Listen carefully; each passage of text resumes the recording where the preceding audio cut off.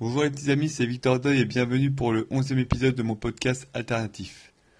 Donc pour ceux qui viennent de rejoindre ce podcast ou qui l'écoutent pour la première fois, merci d'abord et bienvenue à tous. L'idée de ce podcast en fait c'est de vous parler de mon projet en fait qui est d'écrire un livre sur la vie d'étudiante, l'école, les parents et l'entrée en fait dans le monde professionnel.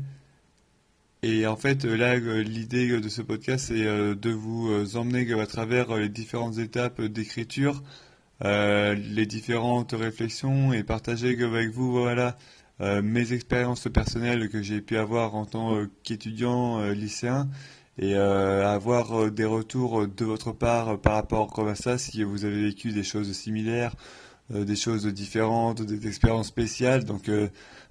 pardon, n'hésitez surtout pas à partager sur vos commentaires sur Twitter ou sur Instagram via le hashtag Alternative Podcast pour parler de vos expériences, de votre vécu, etc. Et donc du coup, dans l'épisode d'aujourd'hui, je souhaite parler des différents points que j'aborderai en fait dans la première partie de mon livre qui est dédiée au système scolaire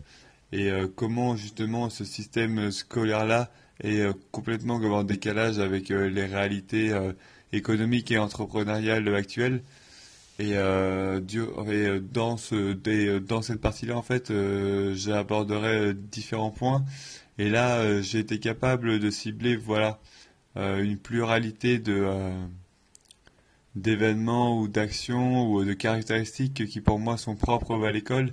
et qui malheureusement en fait ne nous permettent pas d'être prêts et d'avoir les armes nécessaires pour réussir dans la vie active.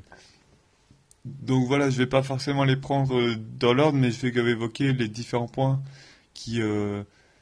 pour moi sont pertinents et qui définissent bien les faiblesses de l'école et en quoi l'école ne nous prépare pas ou ne nous prépare pas de manière optimale à la vie non seulement active, mais également à la vie après l'école. Et le premier point en fait que j'aborde, c'est une obéissance critiquée mais acceptée.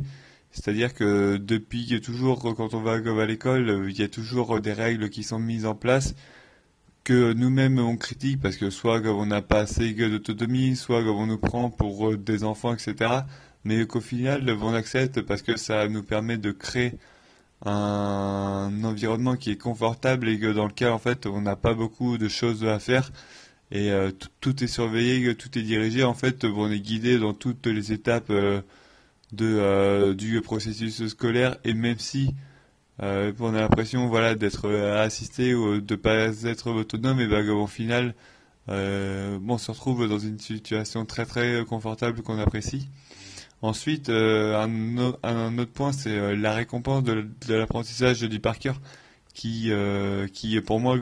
à l'école et que dans la vie plus tard surtout n'a aucun sens dans la mesure où apprendre des choses par cœur on a tous fait ça, c'est-à-dire le bachotage de réviser 2-3 jours avant et qu'on a tout oublié quelques jours, voire quelques semaines après. Et que le fait que la réussite quasi intégrale de votre parcours scolaire soit basée sur l'apprentissage du par cœur, enfin, je pense que c'est un problème majeur et qui vous prépare absolument pas à la vie professionnelle. Ensuite, le fait que l'école ne nous laisse pas être nous-mêmes. Et ce que j'entends par là, c'est que l'école va toujours rechercher à corriger que vos faiblesses, voilà, mettre en avant que vos failles et là où vous êtes faible, au lieu justement de renforcer que vos points forts et que les matières où vous excellez. Et c'est ça qui peut entraîner une frustration. On croit toujours qu'il y a que les élèves qui réussissent pas, qui sont frustrés mais également ceux, par exemple, qui ont un don pour le dessin ou ce genre de matière-là, ils pourront difficilement exprimer leur talent durant le temps scolaire parce que justement, on leur laisse malheureusement pas l'opportunité de s'exprimer. Ensuite, je parle des notes et le fait que, un peu comme le par cœur, les notes soient le seul juge de paix, soit le seul élément qui définissent les compétences ou non des élèves, je trouve ça très, très, très, très arbitraire pardon, et absolument pas représentatif de la personnalité de quelqu'un ou de ses qualités en fait. Baser que simplement et réussir à classer un élève juste par rapport à ses notes, ça représente absolument pas la valeur réelle de l'élève et surtout ses compétences et ses capacités qu'il peut avoir hors du cadre de l'école. Et ensuite, c'est un point que j'abordais pas forcément de base ou auquel j'avais pas pensé et que j'ai décidé d'intégrer il y a quelques jours maintenant, c'est la formation professionnelle ou de l'apprentissage. Et je parle de mon expérience personnelle et quand j'étais dans mes années de collège et de lycée à la fin des années 2010, j'ai toujours eu cette impression-là qu'on présentait l'apprentissage ou la formation professionnelle comme des formations destinées aux élèves en difficulté, avec lesquels les profs estimaient que ça serait difficile de suivre un parcours entre guillemets classique. Et je voyais même des parents qui venaient supplier les professeurs de ne pas envoyer leurs enfants dans ce genre de formation parce que pour eux, ça signifiait que leurs enfants avaient échoué. Et que pour moi, voilà, ce type de formation a une mauvaise réputation et qui n'est pas du tout forgé.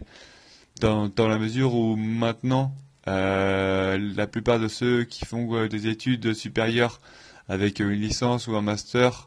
ne sortent avec quasiment peu ou aucune compétence opérationnelle, alors que ceux qui suivent des formations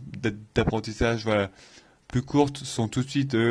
opérationnels et disposent de qualités à faire valoir sur le marché du travail. Donc je pense que ce genre de formation, et j'en suis convaincu, va revenir en avant au cours des prochaines années du fait justement que vous obteniez des compétences opérationnelles très très rapidement. Un autre point que j'évoque, c'est le statut d'étudiant, et donc là je parle de l'apothéose du cursus scolaire et je présente un peu la vie étudiante comme vraiment la phase la plus sympa et la plus confortable, là où il n'y a pas de responsabilité, là où vraiment on a nos habitudes, nos routines, on n'a pas forcément des volumes horaires extrêmement conséquents et ça permet de passer un bon temps avec les amis, etc. Donc ça c'est sûrement la période la plus appréciable du cursus scolaire. Et ensuite, je pose la question et j'évoque le fait que l'école soit encore perçue comme la solution majeure pour trouver un emploi. Et j'expose en quoi moi je suis pas du tout d'accord avec cette phrase-là, parce qu'on connaît tous la maxime qui dit que le diplôme protège du chômage, mais je suis de moins en moins convaincu que la formation et les diplômes tels qu'ils sont distribués aujourd'hui nous protègent du chômage vu l'évolution justement des technologies, des problématiques des entreprises, etc. Et enfin, que j'évoque le fait que être bon à l'école ne vous servira à rien dans le monde professionnel. C'est-à-dire que il y en a qui vont baser leur estime de soi, pardon, et leur confiance sur le fait qu'ils ont obtenu des très très bons résultats durant tout leur cursus. Mais je peux vous dire par expérience que tous les compteurs sont remis à zéro quand vous débarquez dans la vie d'entreprise. C'est-à-dire que tout le monde se fout que vous ayez eu 18 au bac ou que vous ayez été major de votre master. Ce qui les intéresse, c'est simplement la valeur opérationnelle et technique que vous pouvez leur apporter. Donc ne vous emballez pas et n'arrivez pas vraiment comme le sauveur de l'entreprise, parce que je vous dis,